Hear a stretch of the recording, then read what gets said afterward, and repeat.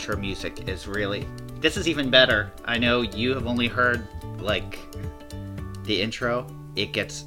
Oh, and it loops in a weird spot. That's wonderful. All right, we're definitely doing something about this music in the future because it's not going to be a staple of the show. So welcome.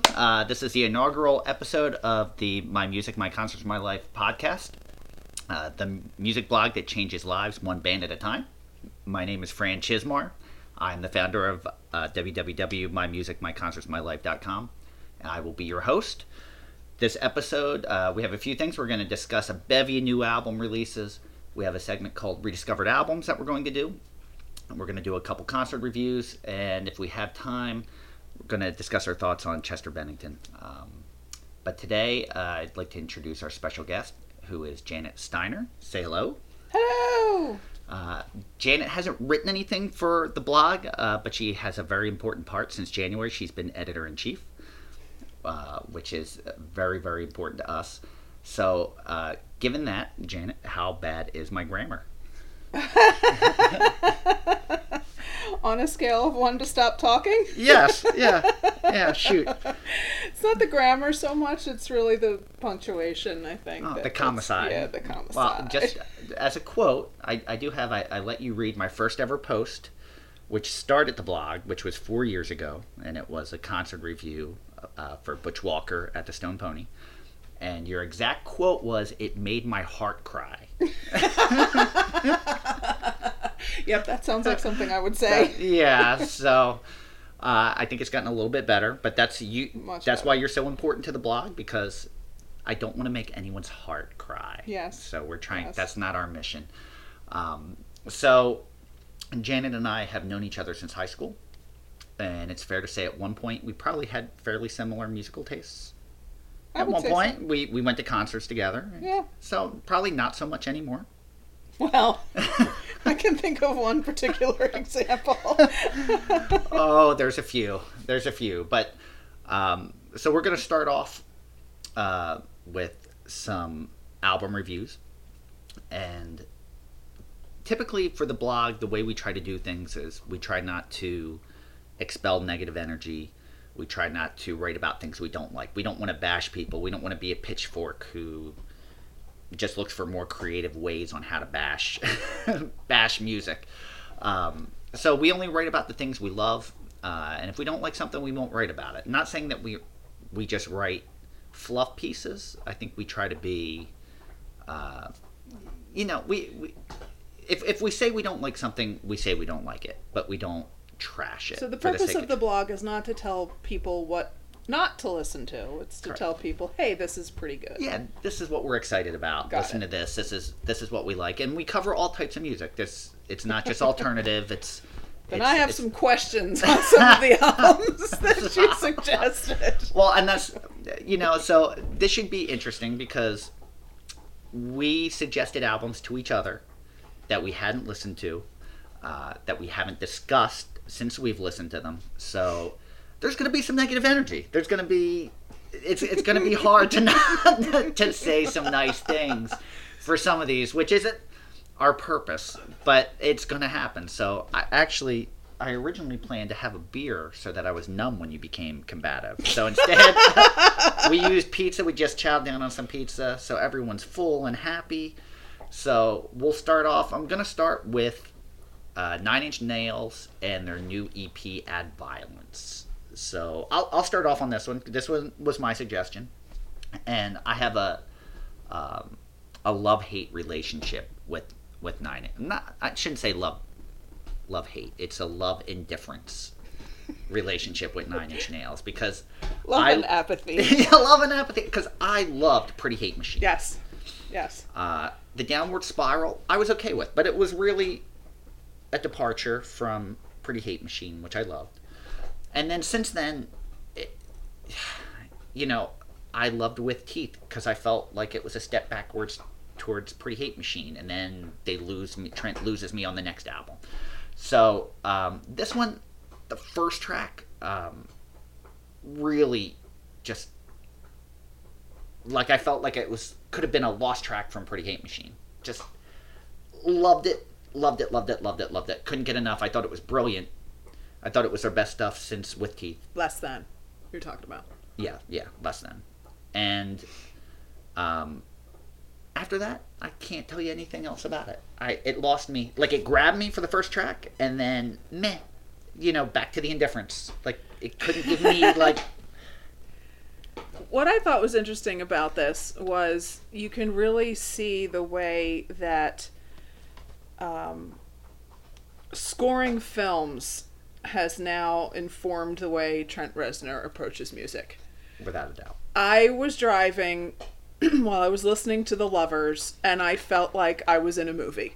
I'm driving down Windy Bush Road or something like that, and it's dappled sunlight, and I've got this really weird mix playing in the background. I'm like, I felt like something horrible was going to happen because he doesn't score nice movies. He scores, The Girl with the Dragon Tattoo. Yeah, do you think his wife has been a negative influence on his music? I don't think so, because with 9 Inch Nails, it's always been more sound than anything else. Yeah. And when you're playing something from 9 Inch Nails, you just, and again, that's where I think movie soundtracks, even though it's obviously a lot more work, but it's kind of the perfect space for him to operate in, because it is just sort of what's going along with the narrative. It's a soundscape, basically. Exactly. Although I will say, I think it was maybe the background world. One of them, there was 8 minutes of static, which I did not appreciate. I appreciate it. I don't want to listen to it, but I appreciate it. It's. I just want another. I'm glad it exists. I just don't know if I I'm want to glad hear someone it. has the freedom to do that. And that's, what? Someone enjoyed it. Someone's listening to it going, oh my God. This is brilliant. Trent did 8 minutes of static. Absolutely brilliant. Someone's sitting there. Yeah. Someone's sitting there doing it. The same person that looked at the brick wrapped in an ace bandage at the MoMA and said, this is a brilliant commentary on society. And what? It is, but I don't want to look at it. No, and they stared at it for an hour. Not in an art just museum. Going, oh my God, they get it. They get it. But no. It's like looking at Jackson Pollock. Yeah, It's kind it is. Yeah, he's the Jackson Pollock of the music world. All right, but if you can write less than. Yeah. Obviously, he still has it. Trent can still write great music. Mm-hmm. Singles. Yeah. Yes. And that's the difference, because with this in particular, it seemed like, and a couple of the other albums as well, it seemed like they weren't so singles heavy. Like, I have to write the next hit song. What's my next hit song gonna be? So it was kind of like, okay, well, here's your the cherry on top. Here's the single part of this, and then the rest, I'm just gonna do whatever the fuck I want. Well, I think that's why it's perfect. He's moved to EPs. And I think a lot of artists have done, especially artists that have started their own label, like Ryan Adams is releasing singles nonstop, which is stuff he probably would have just thrown in the vault, or maybe one or two. But now we get it all, which I love, but I love it more when I like it. And I would like more. You love it more when you like it than when you hate it. Yeah. I love the volume that we have access to. Oh, yeah. I would just like more, and that's just me, and. So you want more singles-oriented type stuff. Yeah. I want another Pretty Hate Machine. He can do it. He just doesn't want to do it. And Less Than proves that he can still do it. He did it with Teeth. Like, he just waited 20 years to do it again, but he did it. All right, let's move on. Imagine Dragons Evolve. Ooh. So, a little bit of background on this. So, Janet and I are both Imagine Dragon fans, right? It's fair to say. Yeah. You're a fan.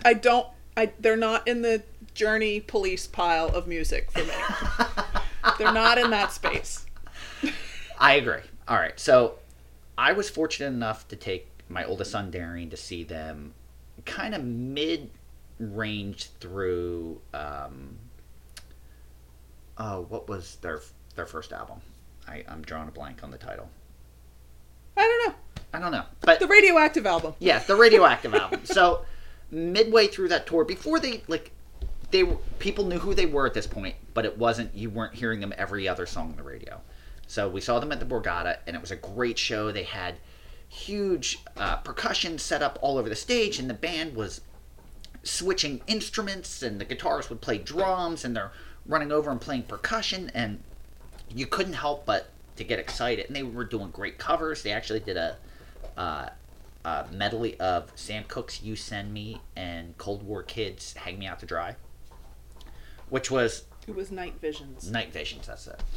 So we had a very positive experience. Our concert experience did nothing but enhance our feelings for Imagine Dragons.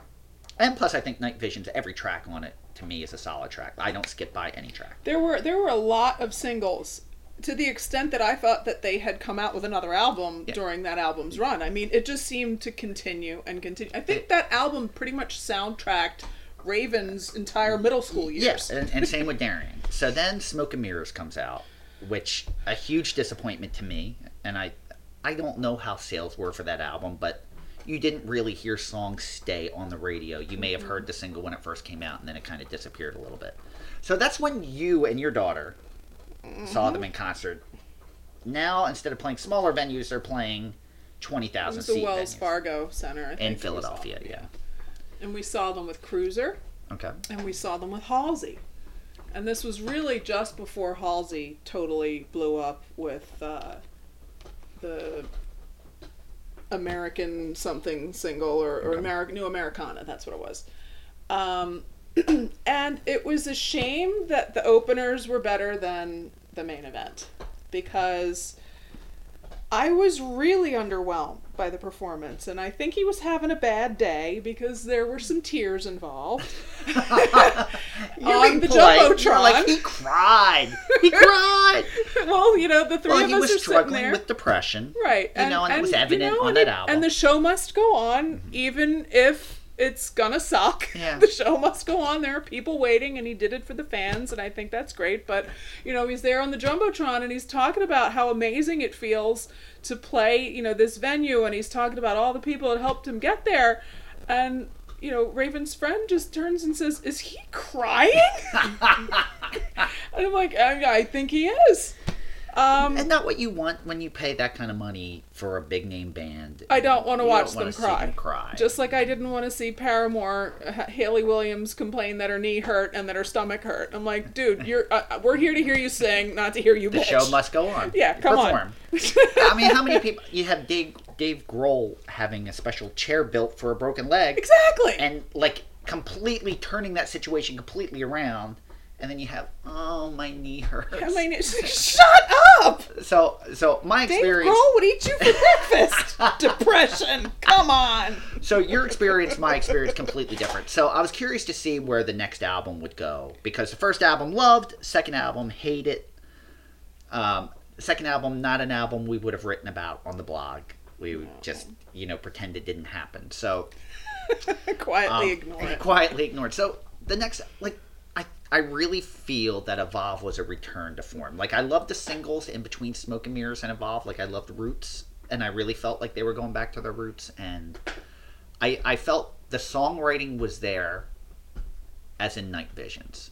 I felt the production was a compromise with the record company. That's just speculation. I kind of felt like they probably, after Night Visions blew up, they probably had carte blanche for Smoke and Mirrors. It bombs. The record company's like, hey, we're going to do things our... You had your chance. We're going to do things our way. So, well, and plus you kind of have that sophomore album curse. You know what I mean? Where everybody who gets that first album that's epic and amazing, they come back and it's just not as strong. Yeah, and that's true. That's definitely true. But I felt the songwriting's there. The music is really good. Again, not a throwaway track for me, but it's very pop oriented as far as it's like top 20 produced radio production type music, and that's it takes away from it a little bit for me, but the songwriting's there. And for me, what was interesting, because I took both of my kids to see them perform on Good Morning America, and it was in a more intimate setting, and it was just the same kind of experience I had at the Borgata. Mm-hmm. And having them perform that music live without the slick production, it went back from pop to alternative. I would much rather hear a live recording of that than this. But Standout tracks for me: Rise Up and Thunder, and I Don't Know Why. I don't like Thunder at all. I think Really? the lyrics are idiotic. I mean, they're just dumb. Are you even They're a fan just of dumb. music? Come on. It's terrible. No, seriously. No, I was it's part of lightning his life. before the thunder. Thunder, thunder, thun. Thunder, thunder, thunder, thunder, thunder, thun. Thunder. He's telling a story Thunder. about Thunder. growing up in depression, which is the theme of this album, Conquering Depression. It's a terrible song. It's my least favorite song on the album. I really like Walking the Wire. Walking the Wire was great. Rise Up I like until he gets to that weird bridge. I'm like, no, put this, it doesn't belong in that song. Yeah. I Now, didn't like the bridge. I don't know why. The song I Don't Know Why, which is Darian's favorite, which is the opening track, really doesn't sound like an Imagine Dragons song. It really, you could have inserted any top 20 artist into that song and it would have been good. But it's still a good song. Okay. It's the songwriting was there, Yeah. which I think is the most important thing. Well, Believer, I mean, is clearly, it just has Imagine Dragons written all over it. Yeah. Nobody else was recording that No. That no. song. That's It just- this album's radioactive, for sure. For sure. without a doubt. Yep. All right, so let's move on. Next album. This is one that I suggested only because it was suggested to me. So this isn't something that anyone's going to hear on the radio right now. It's a band called Drab Majesty. The album's called The Demonstration.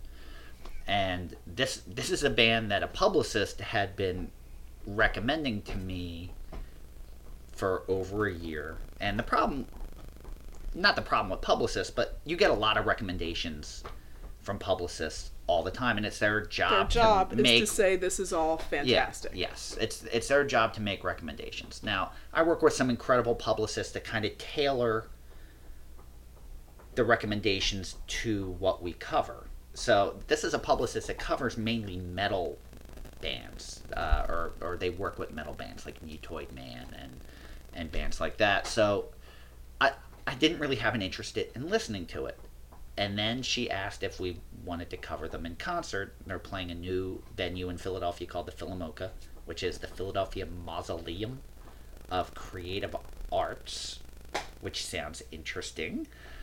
So then I read about their live show, which was a very visual-oriented live show, which sounded interesting. And then I read that they had opened up for Zymox, which is a 80s... 90s. 80s, Yeah. 90s goth. Is it goth? They're in that goth. All I know is when I listen to them, I feel like I'm in a hall with marble floors and torch-lit walkways and corridors. The and Illuminati things should be sponsoring this album. So I finally listened to it, and I got one song in, and I was like, holy fuck. Yeah. They sound like Zymox. And They Zymox, really do. Twist of Shadows in the late 80s, for me, when I found that album, It was awesome. I was awesome. But I didn't like any of their other stuff. Just Twist of Shadows. So this is like, to me, like the follow-up to Twist of Shadows. Yeah. And I sent it to you immediately, like, listen to this. This is Zymox. And what did you think? Same thing. And I saw Zymox at City Gardens back in the day. Which was in Trenton, New Jersey. Well, I mean, Well, the it's building's closed. The there. building's It's still there, there in spirit, you know. It was the gateway between New York and D.C. for punk music. It was fantastic. I mean, it was just this horrible warehouse with weird Barbies hanging from the ceiling, and it was dirty and In a bad part of town. a very bad part of town. But it was epic. I mean, it was that ultimate venue for weirdness and grungy thing. It was a great space for that. But And there John was Stewart was bartender, and Yeah. James Murphy from LCD Sound System was a bouncer. Like, it has some rich history. It was Oh, there yeah. for 10 years. Yeah. Had some And great everybody.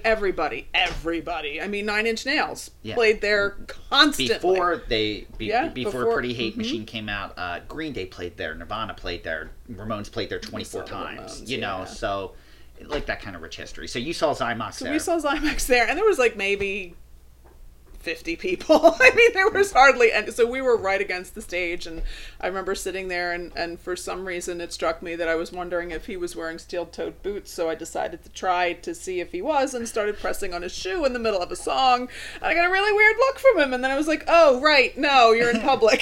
Stop doing things like that. But yeah, it was great. He didn't kick me in the face, so that was a plus. That's a big plus. That's always a plus at City Gardens. And it would have been well within his right to do so, but he did not. Yeah, so it was, they were pretty, and it wasn't super visual. It wasn't like an 808 State kind of thing where you've got lasers everywhere and it was more and laid set back. design. Yeah. And it was just a normal kind of concert, but it was just that sound, and the sound matched the venue, and I have a feeling that that's what's going to happen at because Drab Majesty has a very similar sound. It's without, very atmospheric. Like, being a copy. Like, I'm not Right. saying they ripped them off. No, not at all. But I'm interested to see it's going to be in a very similar venue. Not shitty, just like a place that takes chances on these types of artists. And I can't wait to see what the visual... We'll have to definitely come back and do a concert review. This is in September. So, but if you're a fan of late 80s, early 90s goth music, like, if it reminded me of, like, the Faith era of The Cure, or, like, Pornography. Mm-hmm. Like, that type of goth. Yeah, like Hanging Garden, Yeah. that So, kind of, yeah. if you're a fan of that type of goth from that era, definitely check it out. Sisters of Mercy. Yeah, without a doubt. Without the super deep Andrew Aldridge voice. All right, next. Foster the People. Moving on. Just trying. We got a lot to cover. Yep. Sacred Hearts Club. So you and I have had this talk before. This is their third album, I believe. I think it's their third.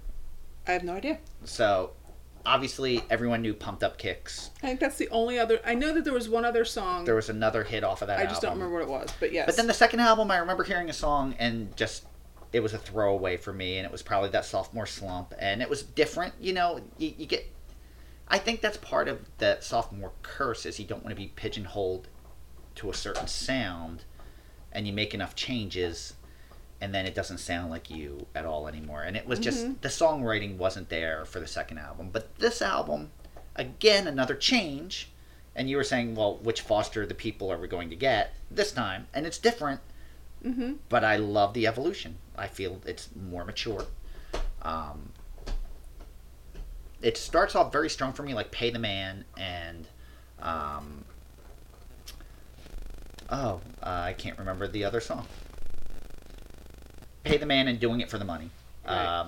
Those two really strong, and then it just kind of wanes down for me. So it starts off really strong, and then I get about halfway through the album, and it loses me. I liked a lot of it. What I thought was interesting was they've got these little almost vignette type things in there, and they're not full songs, but it's like a palate cleanser. Yeah. It's almost like if you listen to the album in the order that the tracks are listed, it says, okay, now we're going into, we've had the appetizer, now we're going into the soup. After the soup we'll have the salad, and I don't know if we ever really get to a main course in this, but I just thought it was an interesting little transition sort of piece, because there is definitely a different sound by the end of the album. There is, and I love the beginning of the album. To me, the main course was the beginning, and then after that, I'm already... So you skipped the appetizers, I the went soup. right to the main course, and now I'm full, and I hate myself, and they're going, have some salad, have a breadstick. I don't want it. I already ate myself. No, I don't want pudding. I'm done. I'm done. want pudding. And that's There's always room that's where for it was pudding. at. They didn't lead me into... Had the album been tracked differently, maybe I'd have a different feeling. But it started off really strong for me, and then... Do you feel like some of the stronger singles type tracks should have been introduced later in the album? Yeah, because I'll start listening to the album. Put it on and shuffle next time. No, because now I just want to hear Pay the Man and Doing It for the Money. Okay. But it's good. I think it was a good evolution. I think It's shown very that they've different. grown, It's a very different sound for them. but very in a different. really good way. Sure, in a really good way. sure. It's just, but it is really like listening to a different band. It's not like It really, from Pumped Up Kicks, it's. If I were to play, if you didn't know either of them, if I played you both, I would not think it was the same band. Either would I. And that's what's funny is like most bands, okay, maybe the sound changes in some capacity, but you can still hear the core of the band. You know what I mean? And it's not like that. It's as if they fired everyone in the band, brought in completely new people, and then produced Which is this. Possible, because I don't know enough about the band to know, and that's one thing I didn't look into. I don't know if it's the same lineup. Yeah. It'd be interesting to see if it was some turnover, but. And the other thing too is, in the case of Pumped Up Kicks, and I don't know this, so many bands have these great songs and they carry them around forever and ever. When I saw St. Paul and the Broken Bones, I saw them right as their first album came out, but they were just really starting to tour for it, and I got a chance to talk to them, and they're like, "Oh, we already have the second album written, but we're touring this now, so." Mm-hmm. You know, and I was like, well, how long did you have these songs? Oh, we had them, you know, they're like a couple years old. So it's, you know, even though to us it's such a short period of time, the evolution for them, it really isn't, because who knows how long ago they had written Pumped Up Kicks. That's true. All right, so we're going to move on. The next one is Manchester Orchestra, A Black Mile to the Surface. Now, were you familiar with, I recommended this one. Nope. All right, so I'll start off with this one. So my problem with this isn't with this. My problem is it's with something else. It's something else.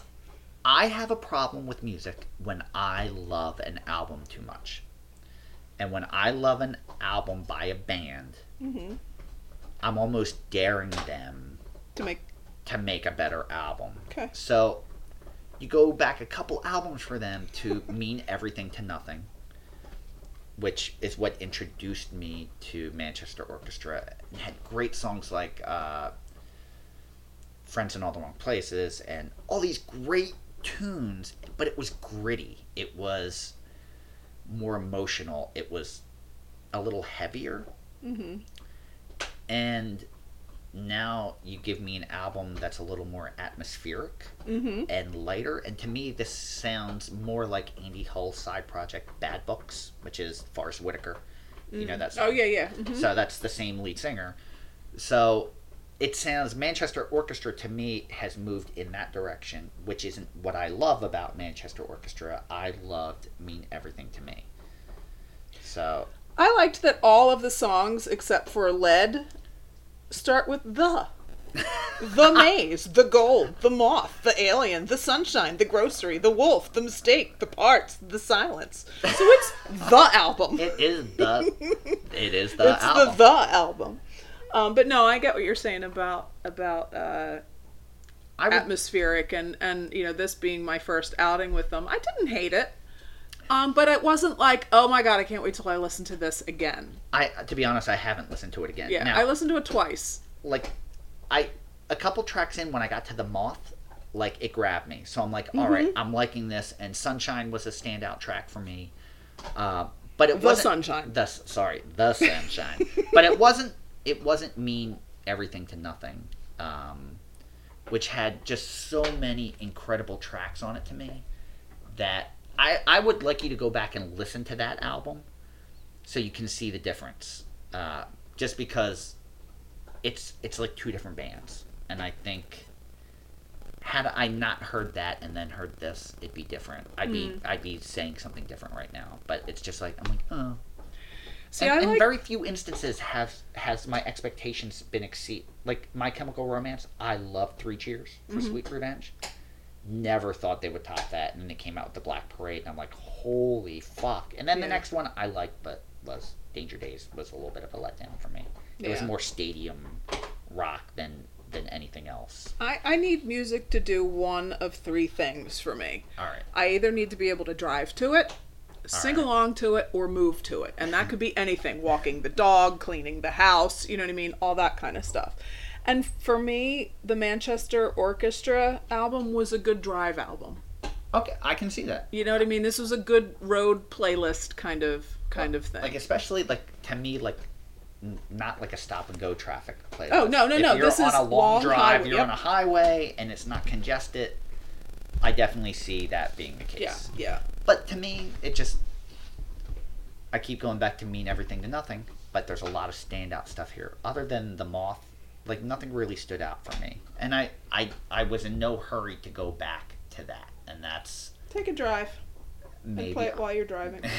Maybe I need to. So, that's where I'm at with that. And that's a little disappointing, but you wouldn't say it was disappointing to you. No, because Okay. I don't have anything to compare it to. All right, go back. I'll ruin it for you then. Go back and listen to Mean Everything to Nothing. And, But that you might may not feel ruin different. it. That might make me feel like, oh wow, and look at this other thing that they can do. You know, because Oh, sure. the other ones that Look what I can do. Alrighty then. All right, so the next one is Beach Slang. Here I Made This For You Volume 2, which is an EP of covers, Which I thought was adorable. which is great. And the cover looks like a mixtape from back in the day, which was Major great. bonus points for that. Now, But they're local, right? They're Philly, yeah. They're from Philly. They put out 2 albums, I think. 2 albums and 2 EPs, or 3 albums and 2 EPs. But up until a couple weeks ago, they played the local adult alternative station's block party. And they were one of the bands, and I'd never heard of them before. And they came out on a sweltering hot day wearing James, the lead singer, wearing a 70s tux. You get mad props for that. Mad props for that, with the frills and the big bow tie, and it may have been like a corduroy with a heart on it. That I think it was Nobody's Nothing, it said. And had the attitude of My Chemical Romance, but with the song structure of the Replacements, which is fucking brilliant. And they just had this energy of like the biggest punk band. Like they filled this stage like they were Elvis, like Vegas Elvis. Awesome. And you know, there's someone that was heckling him in the audience, and they handled that superbly. It was just, and I just wanted more. So I threw this one at you because I know you hadn't heard them before. Mm-mm. So I'll let you. What was your opinion of it? Well, you know, it's hard to get the measure of a band by what they do with other people's music. You know what I mean? Yeah. And with that being said, like, I think that they the selection that they have here is pretty diverse. It really is. You know? It really is. And I thought, I mean, they covered one of the songs that has irritated me my entire life, I feel like. Which is? Sometimes Always. Okay. I'm not a fan of that song. It's so stupid. The lyrics are terrible. I wish it didn't exist, and now it exists again. But what did you think of their version? You know what?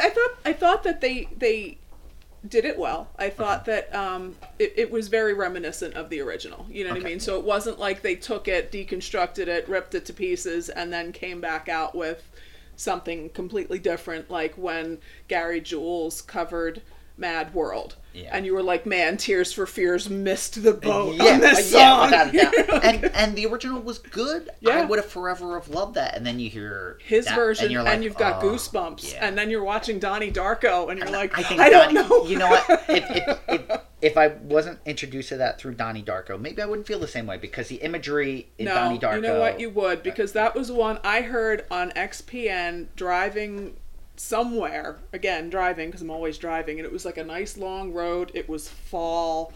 And that haunting piano came on. And I was like, what's this? And then he started singing. I'm like, I know these lyrics, but I don't know this song.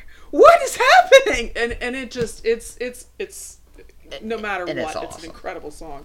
But, you know, they didn't opt to do that, I think. They didn't really seem to do that much with any of the covers on this. But No, I thought- enjoyed it. I think their cover of the Modern Lovers' Roadrunner was pretty much almost a straight out nod to their version of Sure. it. And I love that they covered that. I mean, because they wear their influences on their sleeve Sure. to begin with, and to hear them cover it, like in between albums, just to give you something in between albums, is brilliant.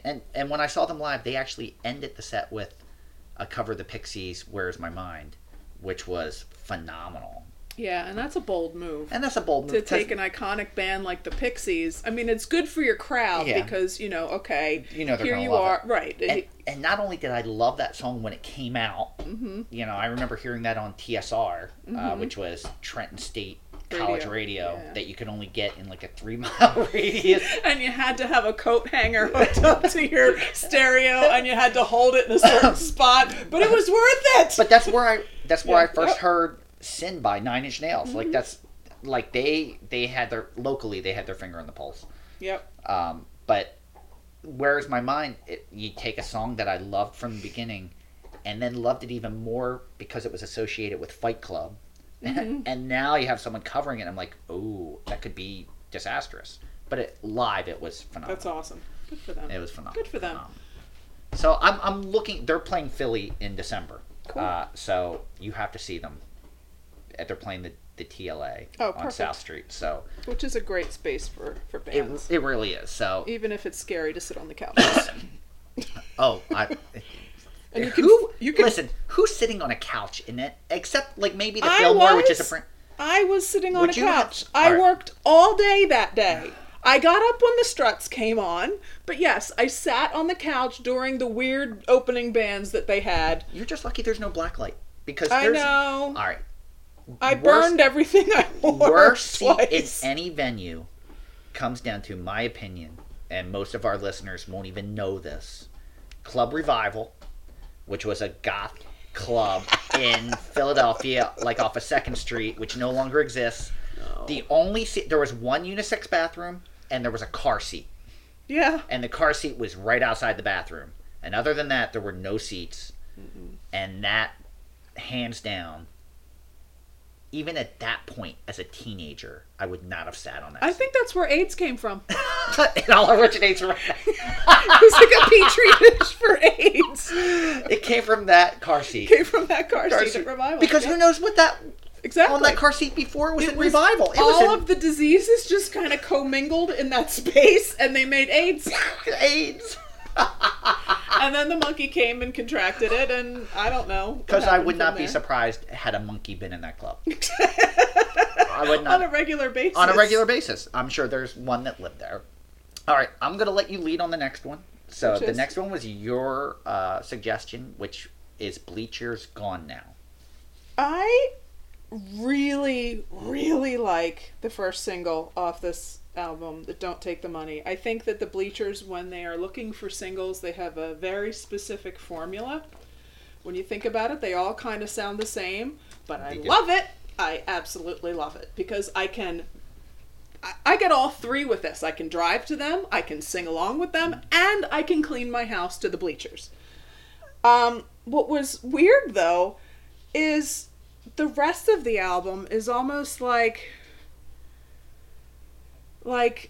they're trying to just sort of experiment, and I'm good with that. You know, it's funny you say that because I thought Good Morning at the beginning reminded me of Spiritualized. It really made me think of Ladies and Gentlemen, We're Floating in Space, like that vibe, and I was like, wow, this isn't what I was expecting. And with Bleachers, for me, I can't tell you the title of any of their songs, but if you played the hits, I would know them all and could probably sing along with them. Most of the words. But I started, and I'd never listened to a Bleachers album before until you recommended this. And I kept thinking, I'm like, why am I listening to this? Why don't we have a new Fun album? Like, I prefer the Bleachers over Fun. Not gonna lie. What? Yes, I said it. There it is. It's out there in the universe for all to see or hear. How? I don't know. I don't know. I think that they... I don't know. I don't know what it is. It's a more full sound. It seems more realized to me.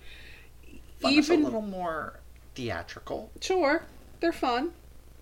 I will say that one of the things that I thought was really cool on this album was the first track, Dream of Mickey Mantle, where they really did a lot of experimentation, I think, with the mixing in this album. Because you had the vocals that were very heavy and the background music was muted. and then you had the opposite at the very end, which kind of made it almost like a sandwich. Yeah, You know, I 'cause do. At the very end, the vocals were muted, and the backing track was more pronounced. And I definitely love the mix and the tracking of it. Um, you know, Here's the thing, and I'll say this for me, I don't always like music the first time I listen to it. Case That's in point, fair. I didn't like 21 Pilots the first time I listened to Vessel. I wasn't a fan, and I didn't like actually Imagine Dragons, Night Vision. First time I listened to it, I was like, and it grew on me. So this is something that could grow on me if I give it multiple listens. We just gave ourselves so much to listen to that I haven't gone back to revisit it, but it didn't strike me enough for me to want to go back and revisit it either. It was funny because I found, for me, the first time through is never I mean, there's just so much to digest with any album. Nothing in any case really ever stands out completely for me the first listen through. But Yeah. I did find myself going back to this. I found myself going back to this one and Foster the People and Imagine Dragons. Out of all the other ones that we had listened to, those were the ones that I went We back still to. have a most. few more to discuss. Yep. I'm surprised at one that we haven't discussed yet that you haven't gone back to, but we'll get to that one. I'm saving that one for You're last. not surprised at all. All right, so I'm gonna let you lead on this one. This was another of your suggestions, Lana Del Rey, "Lust for Life." And I suggested this purely because of curiosity. I've never before listened to a Lana Del Rey album, and Either have I. This Either. was And actually, That's not I what I was wanted to very do. shocked to find out that this was like her 5th album. I know. I was like, "What?" I thought she just like I didn't. I And was ignorant. yeah, I like her voice a lot, but I can't listen to an entire album. No. It's all the same thing. And you were saying before I listened to it, you were saying, and I had heard her before, like, but I only knew 1 or 2 songs. You were saying that she gets compared a lot to Morrissey. Well, I had read an article recently where they said, is Lana Del Rey the American version of Morrissey? And I can say most emphatically that she is not. No, you know what? She's a whiny Rita Coolidge. Like, that's what I was. I'm like, this could be at least this album. I'm like, this could be like, and I know there was a nod to Woodstock on this. Uh-huh. I realize this, but I was like, this sounds like a whiny '70s song. Yeah. But there were a couple songs I liked. I did like "Lust for Life" with The Weeknd because I thought it was a little more lively, and I thought "Cherry" was Of like, course, lively for Lana Del yeah, Rey. right, yeah, but like the song "Cherry" reminded me of like something Kate Bush like, but with like Chili Peppers lyrics, like Yeah. Eugene Keter's lyrics. So I was like, oh, I kind of like the mix of this, but the Right. album was way too long, like way too long. Like It- the album should have yeah. stopped after like 8 songs instead Yeah. of 14 songs. Yeah. Like an hour of that was way too much. Like What I way too much. What I think would works well for her is being part of a compilation. You know what I mean? Yeah. Like I can throw a couple Lana Del Rey songs on a much larger playlist. I agree. And be perfectly happy with it. You know what I mean? Because there's nothing wrong with any of the songs. It's just that it's all kind of the same. It is, and I can't imagine 5 albums of that. And I No. think this is a little bit of a departure from her other albums. So, Yeah. like, there's a reason why you don't hear more of her on the radio, I think. Yeah, like, there's not a market. there in really terms isn't. of, I mean, there is, but it's just a very But for small. me, it's like mood setting. Like, I could see having it on in the background as background music. Exactly. Yep. Yep. But not in my headphones paying attention to it for an hour. I couldn't do it. And I don't see the comparison because I can do that. We all know Morrissey is whiny, but I could listen to all their albums straight through. And there's a wink and a nod to his Yeah. whininess. Yes, You know what I there mean? is. Like there's certainly a self-awareness of the whininess. It's whiny. It's not whiny. It's I don't know. Like with Lana, it seemed like moodiness. Yes. Yes. Don't bother me. I just want to sit in the corner and eat chocolate and listen Which to this. I wonder how she is in real life. As a person? Yeah. Yeah, as a if she's person like in the that as a world. person. Because that's how her music comes off Right. as. All right. So next one. I think I suggested this at the last second. Arcade Fire, Everything Now. And for me, Arcade Fire, I loved the first three albums, not including the EP, starting with Funeral. And the first time I saw them was on Fashion Rocks when David Bowie collaborated with them. And I don't even know why I was watching TV. I don't even know why I was watching that show. It was like fate, because that's not something I would have watched, but I did, and I caught it. The and universe wanted you to see it. They wanted me to see it, and it was mind-blowing. And I bought Funeral. I downloaded it the next day. And I liked Neon Bible, and I loved The Suburbs. Loved. And then with Reflector, it kind of lost me. Mm-hmm. And that's, again, the same thing. And I felt like their music had evolved over the three, but I didn't like where Reflector took it. Mm-hmm. And then with the whole, they wanted people to dress formal to their concert, and for the Reflector tour and all that, it just seemed gimmicky at that point. Yeah. So this one, definitely, again, taking them in another step where Reflector started, and I definitely felt like a disco vibe. But I loved Everything Now, and then after that, I was just kind of like Creature Comfort, like, I was okay, and I listened to it once, but this is one I actually went back and listened to again, and it started to grow on me. Like, enough where I was like, I need to hear it one more time, and it kind of, I liked it more the second time. It's still not where the other ones are for me. But. Yeah, and I don't know the other albums that well. I know a few of the singles that have been on the radio and such, but for me, Everything Now comes out like it needs to be on a cruise ship. And there needs to, like, this album should come with an automatic disco ball or something like that. And it hangs in your living room, like it's delivered via drone when you download it. It shows up at your door, and it won't play until you see, because there's a Bluetooth in the disco ball, and it can only sync to that Bluetooth. That's just how it was, and I was like, yeah, this is kind of fun. It's very 70s. It's very cruise ship disco.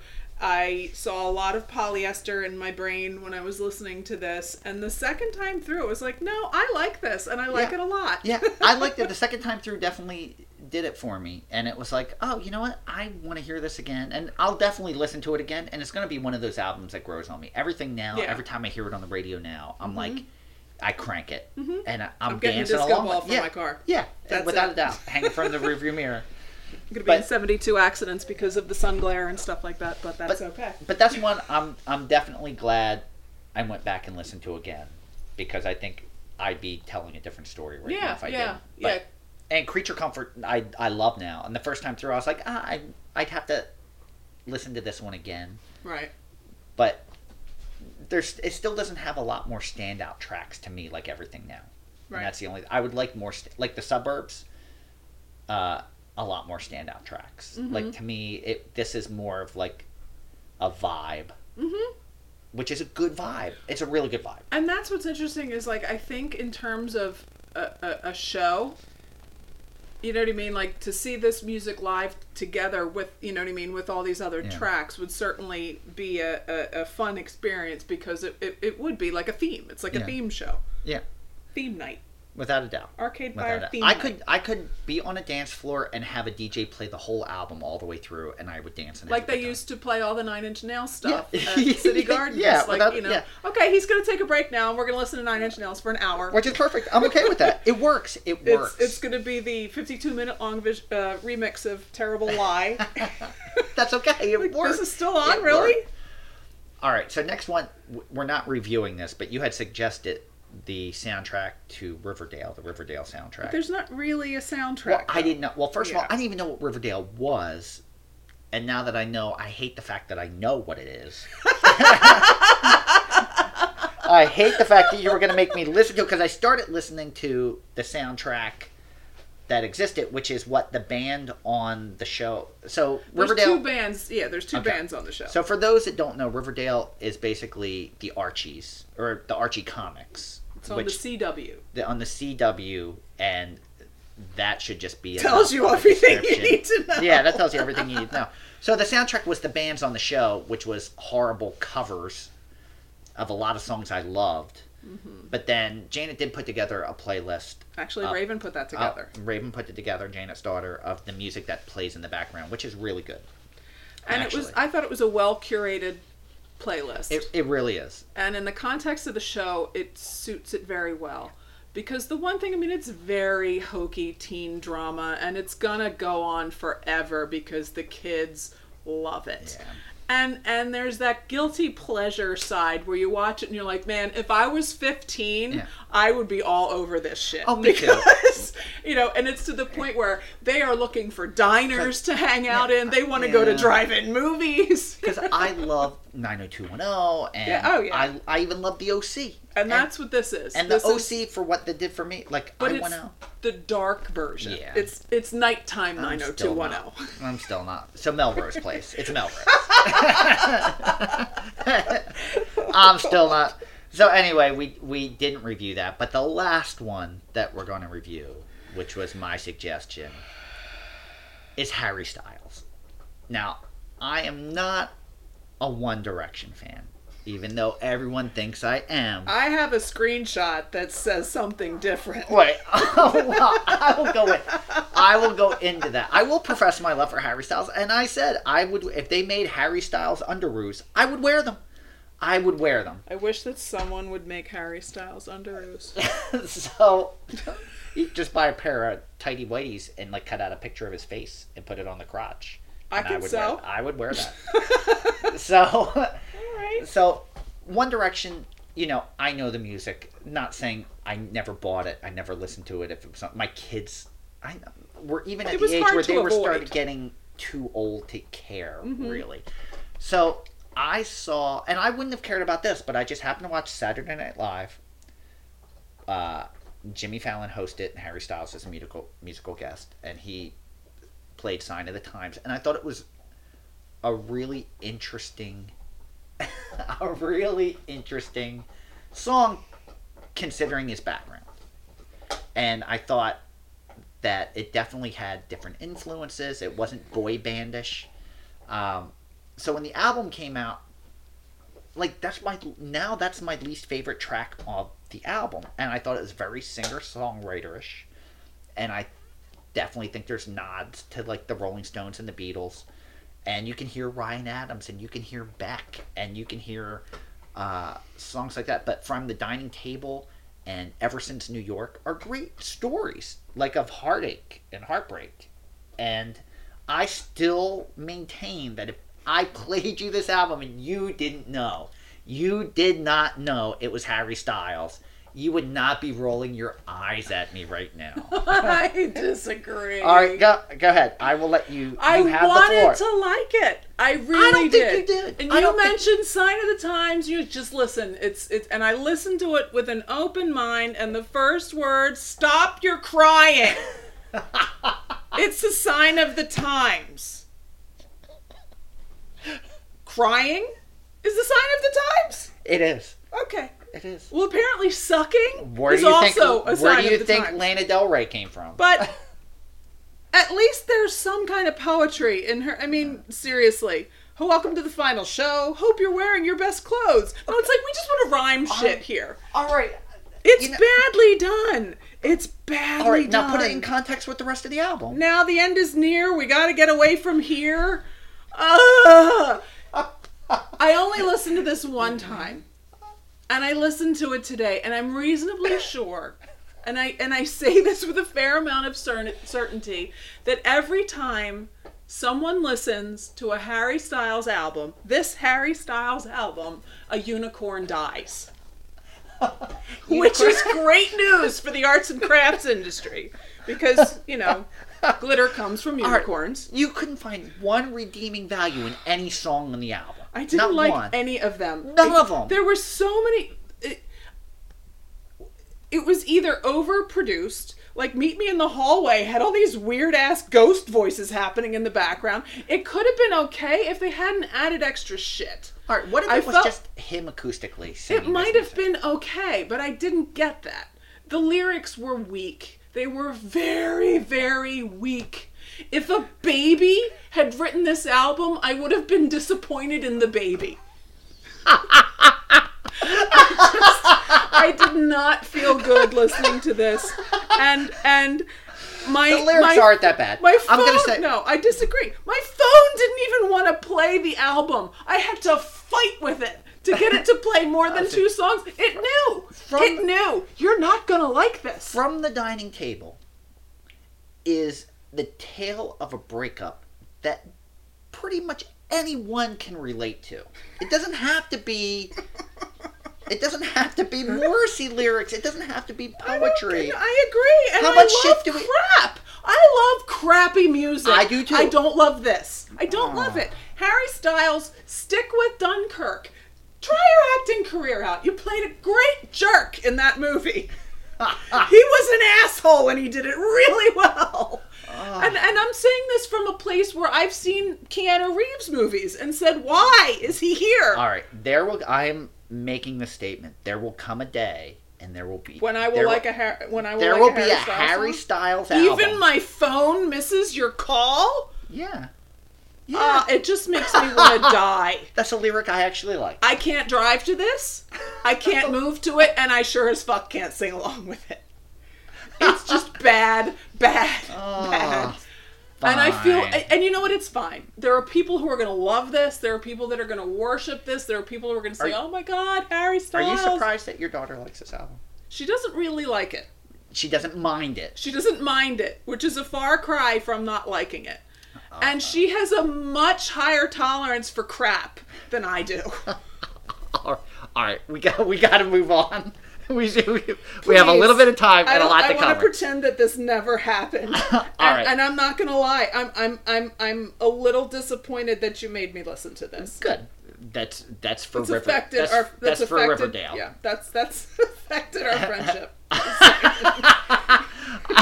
All right, so the next segment, there are album reviews. So we're going to move on to the next segment, which is called Rediscovered Albums. Yes. And the tone of rediscovered albums can mean a couple different things. It could be an album that you loved a long time ago and forgot about. It could be an album that you listened to and hate it.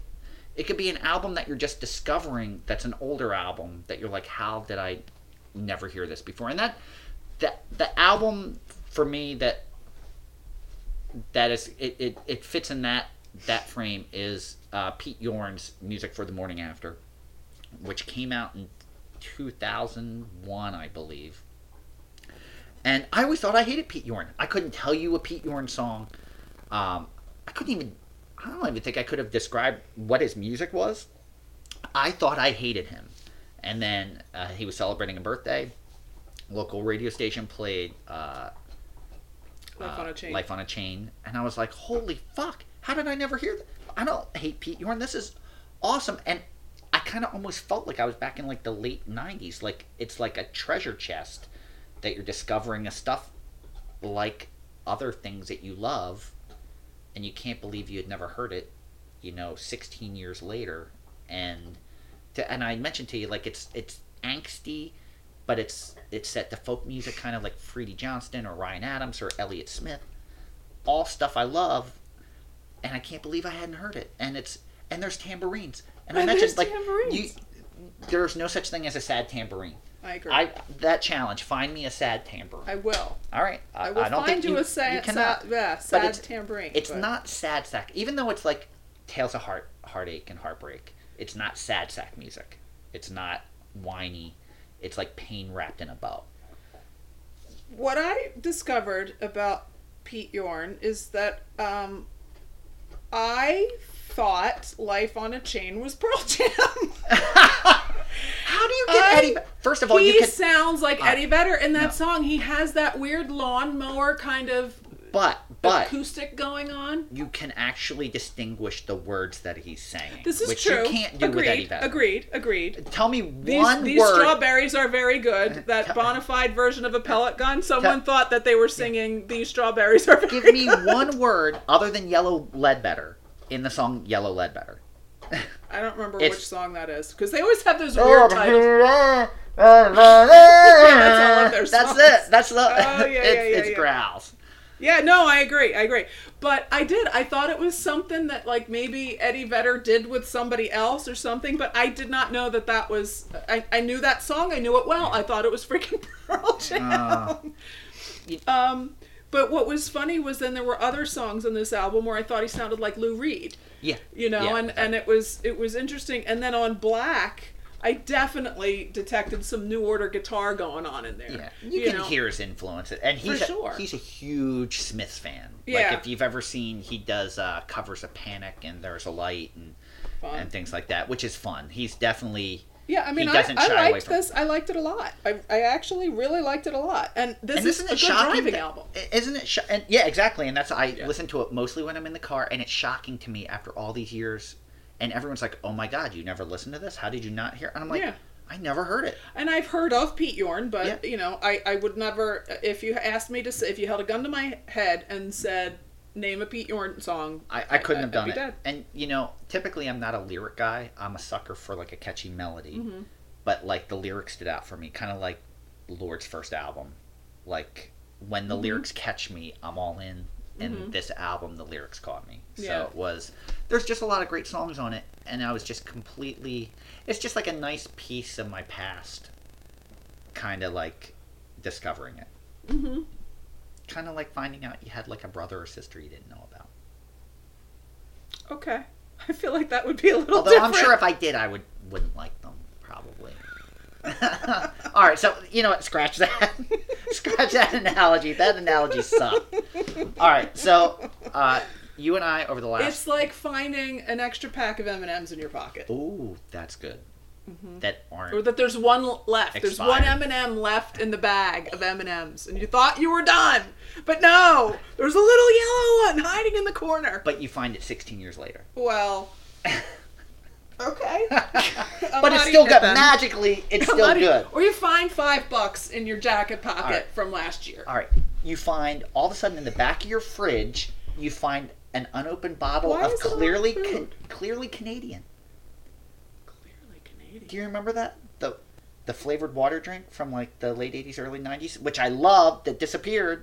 Like imagine if you It had sounds familiar. Like it was like Pete a Yorn. teardrop. It was like a teardrop Yeah, shape. I can see it. Like imagine you found a 6-pack in the back of your fridge and it was still good. Okay. And they don't make it anymore. You can't get Yeah. it anymore, but you're like, "Oh, I forgot how much I love this." And then you're just like drinking little sips. Yeah, I'm here just and taking a there. little sip here and then making it last.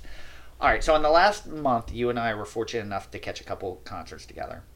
The first one being my 100th concert as a concert goer. The tickets came to me via, I'll give a shout out to www.rockonphilly.com. It was through an Instagram contest. Actually, that a friend of mine won, Angela, and I'll give a shout out to her Instagram account, which is an incredible Instagram account. It's at hidden.mickey, which is all incredible shots that she just takes with her phone all throughout Philadelphia. She has an incredible eye for taking photos, something that you just can't teach. She just has a knack for it. So thanks to her, she couldn't go to the show. She had tagged me in the post. She gave me the tickets. I took you. So the show was Blondie with the opening act Garbage at the Mann Music Center in Philly. And it was the first time I had been to the Mann since 1995 when I saw Metallica in Danzig. And It was the Suicidal first time I Tendencies. had been to the Man since June. in June.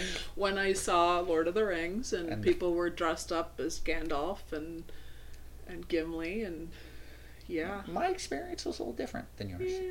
But we got a chance to see two legends. So Garbage, I'm actually gonna start off with Blondie because, Debbie Harry I didn't realize was 72. I mean, and she sounded amazing She did. for being 72. And 3 original members, Clem Burke and Chris Stein, Mm-hmm. and they sounded great. Now I have a friend of mine that his friend said Debbie Harry needs to just die because it's sad at this point. And I disagree. And maybe she is someone that you had seen numerous times. Sure. Back in her heyday. Back in her yeah. heyday, you'd feel differently. But as a first experience, and for 100th concert, to see her, She's a legend. She's a legend, and she sounded good. It wasn't like she sounded horrible. She actually sounded good. So I was happy to see her. I'm happy that I had the chance to see. Me too. And The vibe that I got when she came out with the bees on her head, was like batty old lady, but that was okay because I feel like she's the coolest cat at the 55 plus community Yeah. in Miami, and that her hover round is totally pimped out, you know, and she just it was like seeing your grandma on stage Be cool. if she was the coolest fucking grandma Yeah. on the planet. She had an awesome vibe. She did. She had an awesome vibe. Now, the crowd was definitely mixed, and it was And a some little younger people crazy. and some older people. But the highlight for us was, so you're not allowed to be in the aisle. So the Mann Music Center was made for the Philadelphia Orchestra. So it's an outdoor venue. It's their summer home. It's their summer home. So you're not allowed to be in the aisle. So they had security cleaning the aisle. So there was a woman across from us who looked like Marla Hooch from A League of Their Own, doing her best impersonation of Marla singing "It Had to Be You," pointing at Debbie Harry, like angrily almost, like. It was very accusatory. It was very accusatory. I'm not sure what happened. Maybe she didn't change the toilet paper roll. I don't know, but there was definitely a sort of magnetic pull that kept drawing Yeah. this woman. And what was comical about it was she would go towards the stage and the security guard would grab her and bring her back. And this happened 10 times. It was like a yo-yo. But she it was didn't like even a tennis think- match. She had to. In my head, she was drunk. I don't know if she was drunk. She had a beer with her, that's All for right. sure, and she had that glazed She over was look. impaired. Yeah, So- she was altered. She didn't even think that when the security guard would leave her and then walk away, that she could run up. Like it was like the same pattern. She wouldn't go down until he was coming back down, and he was right behind her. And at that point, I realized I had been watching her for an entire song. I hadn't even watched the show anymore. But the opening act was Garbage, the band, not literally. And Shirley Manson actually, who sounded great. I thought that you disagreed with. I thought the mixing was too spacey. I thought it made it seem like they were in like a huge warehouse. But Shirley Manson actually did one whole song laying on the floor. Yeah, she got tired. But then she would like push herself across the floor Yeah. with her feet. It was interesting. It was. We did get a It's like crotch she's- shot because she she's- was in a skirt, Yeah. so she did turn around and we all got a shot of the. Yeah, it was like, okay, well, thank you for that, I guess. But yeah, and it was almost like you know, when you're sitting at home and you're watching a movie and you're laying on the floor, like it was kind of like that, you know, Yeah. and you're just having a conversation and I feel like she just felt like she was at home. Yeah, and just like was I'm just gonna lay down now. super comfortable. And I mean, you know, this happens when they start singing, you know, I'm only happy when it rains, and she's sitting by the drums, and it was glorious because she looked like a tempestuous 3-year-old. Like, you know what? I want my doll back. Yeah, I want my cookies, Yeah. and I want to take a nap. yeah, that's And that's exact- it. Yeah, And I was totally down with that. And what's funny is like, you know, back in the 90s, I was always a little afraid of her. yeah, I was too. Like, it was like, you know, the songs that she sang, you were just like, She had a very strong presence. yes. But, you know, I didn't get that vibe from her no. live. I was at like, all. okay, I could hang out with her. She's fun. Yeah, she was a She's- lot of fun. Yeah, she just was very cool, and they had a birthday party For on Butch the Vig, stage. yeah. So adorable. Which They was came out and awesome. there was candles and cake, and it was really sweet. And Butch Vig is a legend. I mean, he produced Nevermind by Nirvana and you know many others. And now it's- he gets to have some cake. yeah, at the which Mann. I wanted cake. I would've was a loved little. cake. I'm not gonna lie. I was a little disappointed that none of that made its way out into the audience. Garbage had a group of male groupies dancing. The Garbage dancers. Yes, it they was did. 3 guys, maybe college age, maybe a little bit older. You know, they looked like frat boys, but they were so into it. They like, were loving life. they were pointing at her and dancing, Oh, yeah. and yeah, there was and- a lot of pointing happening. and they with did that. not have the same energy for Blondie. No, They were there for no. Garbage. For sure, for sure. And that was kind of cool to see. You know, it was a beautiful night.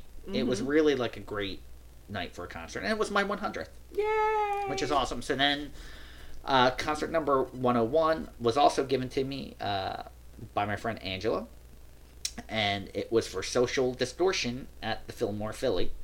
And and Janet got to witness the phenomena that I'm about 5'11", and so you're not the shortest no, guy. the median height in the crowd venue. was 5'8", 5'7", 5'8". Yes, agreed. And Janet, you're over 6 foot tall. Right. So we're standing in a place where our view is not blocked. Nope. And a 7 foot tall guy comes and stands about 5 feet in front of me. Not in front of Janet, in front of me. Right in front of you. So Yep. we move over to the other side of the venue, and that guy was like 6'5" that came out of nowhere. Yeah. Wades through the crowd and stands in front of me.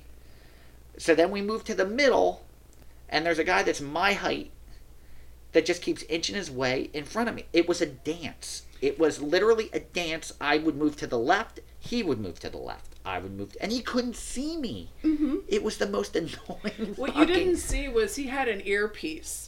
Oh, and did he? he was taking orders from a rival blogger who does not want you to see any shows. And this was the concert assassin that came in and needed to assassinate your concert experience. He didn't do it until the end.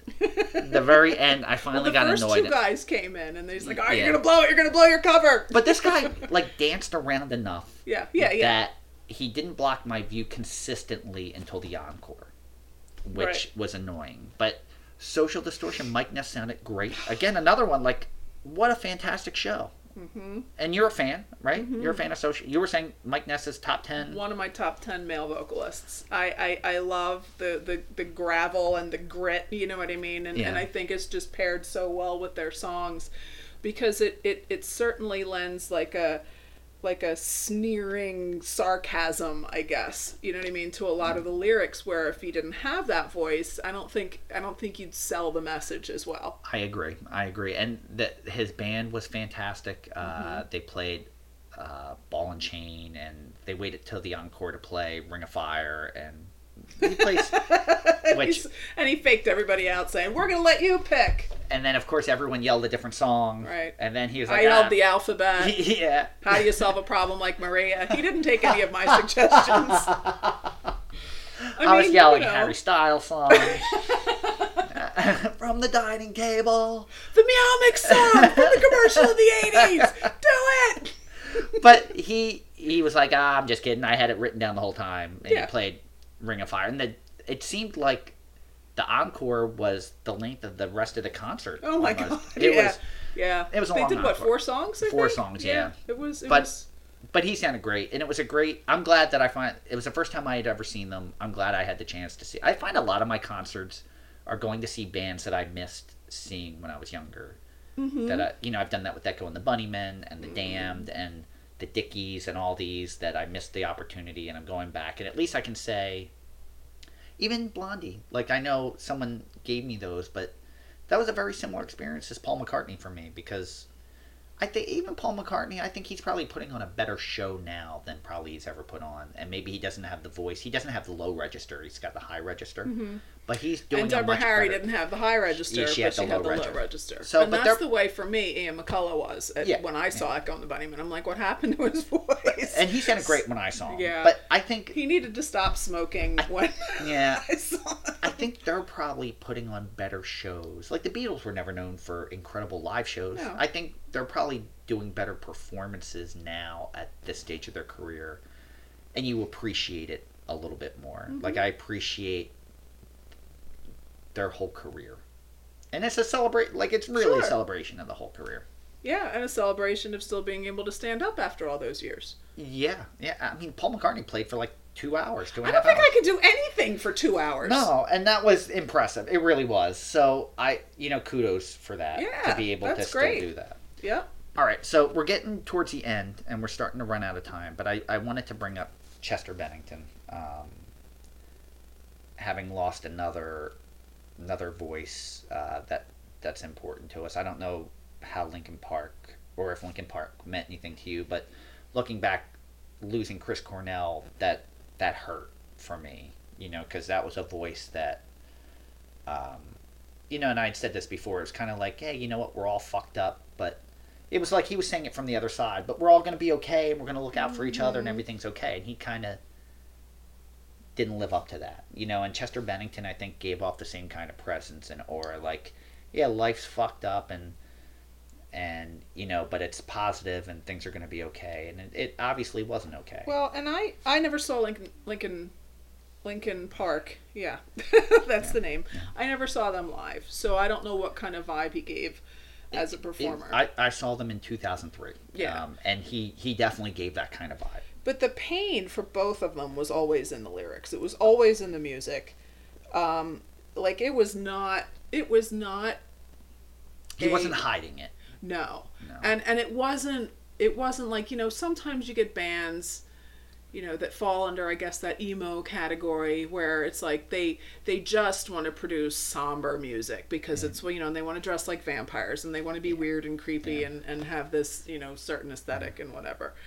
But like with the lyrics for Soundgarden and for Linkin Park and for those folks, like you could really, it was They were singing what was real. yeah, it was palpable. Yeah. You know what I mean? Like you could feel it. It was definitely something that you could reach out and touch.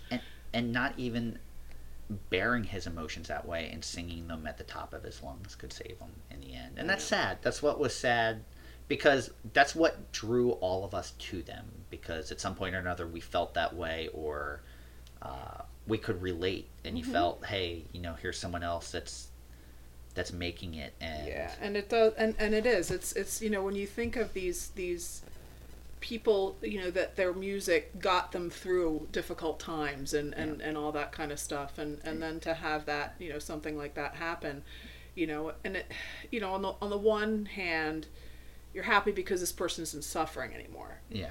And we always have that influence, because I do think that they were both extremely influential in terms of music and how things are. And Chris Cornell's music did get me through hard times, Oh, without yeah. a doubt. Without a doubt. And that's what makes it difficult, I think. And it's and for me, it was weird timing, because the night before I had won tickets to see Linkin Park, and that would have been my 100th concert. You killed Chester Bennington. Basically. And it's, I was so excited. I had won pit tickets, and I was going to see them. It was going to be a great 100th show, and one grand prize winner was going to get to meet the band and be stage manager, and the whole next morning I was playing Linkin Park all day, and then the announcement came, and I was like, you have got to be fucking kidding me. Like, this can't be real. Yeah, you're like, Ashton Kutcher, is that you? Yeah. Am I being punked? So it's, it's just sad, and it made me think of Scott Weiland, and I'm sure Well, that was drug related. that was drug related, but he had the But same still, demons. nobody that's doing drugs feels good about life. Exactly. He was just drowning his demons a different way, Yeah, and yeah. it's just sad to see another one go. So it's Yeah, I mean, like Seattle, what the hell? yeah. I mean, you lose Lane Staley. You lose. I mean, what's his name from Mother Love Bone? I can't think of. I know what you're talking about. Yeah, I can't I'm remember just his name drawing a either. blank, but it's just sad. But I'm glad I had the chance to see them when I did. I'm Yeah. glad that they made the music that they did. Mhm. It meant a lot to me, and I'm sorry to see that he's gone. Yeah, that Um, sucks. All right, so to try to change the vibe, so we don't leave this over on like I just killed your puppy. Quick music question: concert you had tickets to, but regret not making. That's never happened to me. You have never ever had tickets to a show that you didn't make. Nope. Well, Never. fuck. All right, so mine. Well, I have. That's happened to me a lot. But the biggest one, I had tickets to see Mike Watt, his Ring Spiel tour in 1995 at the Trocadero, when he put out Against the 70s with Eddie Vedder. Mm-hmm. Eddie Vedder showed up and sang, and the course he opening did. act was the Foo Fighters. The only reason that happened was Yeah, because you weren't yeah. there. And If you had gone, the opening act would have been Yeah. like That Debbie Gibson the or opening something. act was Foo Fighters before their debut album. Oh, wow. So all the other yeah, I've missed like 311. You know, and the only reason I didn't go to Mike Wada is I was going with a coworker. 311 is great live. You know, and both of those instances were bad days at work, and I just didn't feel like going. So at both times it was just like, oh, I don't feel like going. Do you feel like going?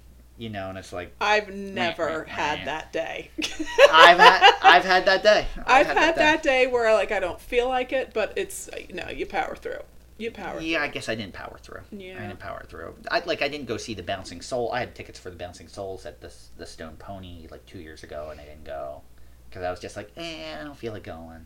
There's a few like that. I probably have it. Someone offered me front row seats to the Rolling Stones, but it was at a time that I didn't dig the Rolling Stones. I was like, nah, it's outdoor, it's cold. It's rainy. I don't want to go. That's my poor excuse. And I'm like, I look back and I'm like, I fucking could have had front row seats to see the Rolling Stones. Freaking Stones. Yeah, and I didn't go. There are people who would murder you for less. Yeah, I know. Well, the guy who offered me the tickets was murdered. Oh, well, there it is. Not over that. Because he didn't go. You know, he had a friend in the music industry, and we didn't like each other. But he respected my taste in music, and whenever he got a good show, he would take me. That's a really weird friend dynamic, or frenemy. Just because he knew he was so into music, and he knew I appreciated it. So he took me to see Bob Dylan at the TLA, which is phenomenal. Yeah, that's a pretty. He did an hour of the hits acoustically with the backup band. I don't care for Dylan, not gonna lie. No. But he would take me to like that kind of stuff. Right. And even the day of the Rolling Stones, he's like, listen, I really don't want to take you, but I know you'd appreciate it, and I have front row seats for the Stones, and no one else wants to go. And I was like, I'm not going. I don't want to go either. There you have it. Wow. Yeah. But I regret not seeing the Foo Fighters more than not going to see this. Because that was still 90s. It wasn't like Rolling Stones. And Dave Grohl is just, like, that's the thing, is like, Rolling Stones at this point, it's like, yeah, okay. But imagine seeing Dave Grohl at the Troc singing the songs of the first album. Ugh. They opened the set. I went back and looked at the set list. They opened the set list with his cover of Gary Newman's Down in the Park. So you looked at the set list to further torture just yourself. to see what I missed. Yeah. And it was like, fuck! That's spiraling down into the self-hatred. Yeah, pretty much. So, all right. Do you have anything? No. All right. So that was basically it. That, folks, you basically just witnessed high school for us. That was high school 25 years later with less hairspray and less hair. Basically, accurate. That's fairly accurate. This was probably one of many conversations that happened in diners at like midnight. After a show at City Gardens. After a show. Or Chocadero. At the Golden Eagle or the Golden Dawn or one of those. Blue Fountain Diner.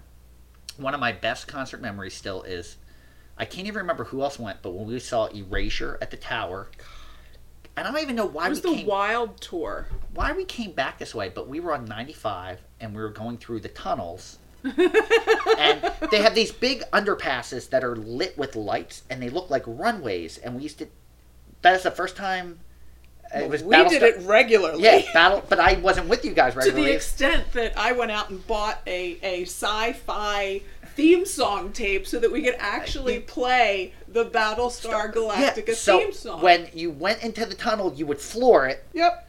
And you would wait. You had to do it late at night so no one else was in the tunnel. Yep. So you could floor it like you were going through the launch ramp on Battlestar Galactica, and then come out in space. You come out and you would take your foot off the gas, and it would just be like you were floating in space. Yes. And the whole time we had to go, Yeah. Oh, the good old days. I still have my Battlestar Galactica sleeping bag. I do. I will never get... I had that the night that I wrote the stick figure comic book that won me backstage passes to meet Morrissey. Wow. I am never getting rid of... You met Morrissey? I did. You didn't tell me that. Yes, I did. No, I don't think you told me you met him. Yeah, I met him. Holy fuck. This is his first tour, Tower Theater. Are you serious? Yeah. Fuck. It was amazing. It was amazing. And I had front row seats.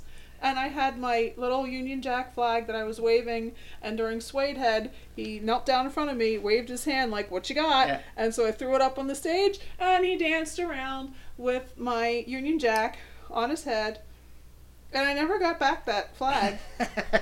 Motherfucker owes me a flag. The coolest contest I won to see a show was, it was a Facebook contest for CBGB, and they had a picture of the bathroom, and you had to caption the bathroom. and my caption I can see how you would excel at that. My caption was, I came, I saw, I even used the bathroom. And that won me platinum VIP passes to the CBGB Festival, Nice. the year that my Morning Jacket headlined. Nice. So, all right, so I think that's it. Just to wrap it up, for more content, visit us on the web at www.mymusicmyconcertsmylife.com. We're on Twitter at musicconcertsme, Facebook at musicconcertsme, and Instagram at mymusicmyconcertsmylife. If there's any topics you would like to hear us cover on future shows, or if you have any questions, you can send them to us at info@mymusicmyconcertsmylife.com, or you can tweet them at us, message us, Facebook, any of those social media outlets. Feel free to contact us. Thank you for finding us and listening. This is the first one. There will be many more. Janet, thank you for being the first guest. I am deleting Harry Styles from my Apple Music as we speak. Harry Styles just called. He doesn't give a he shit. doesn't give a shit. Thank you, everybody, and we will see you when the needle drops.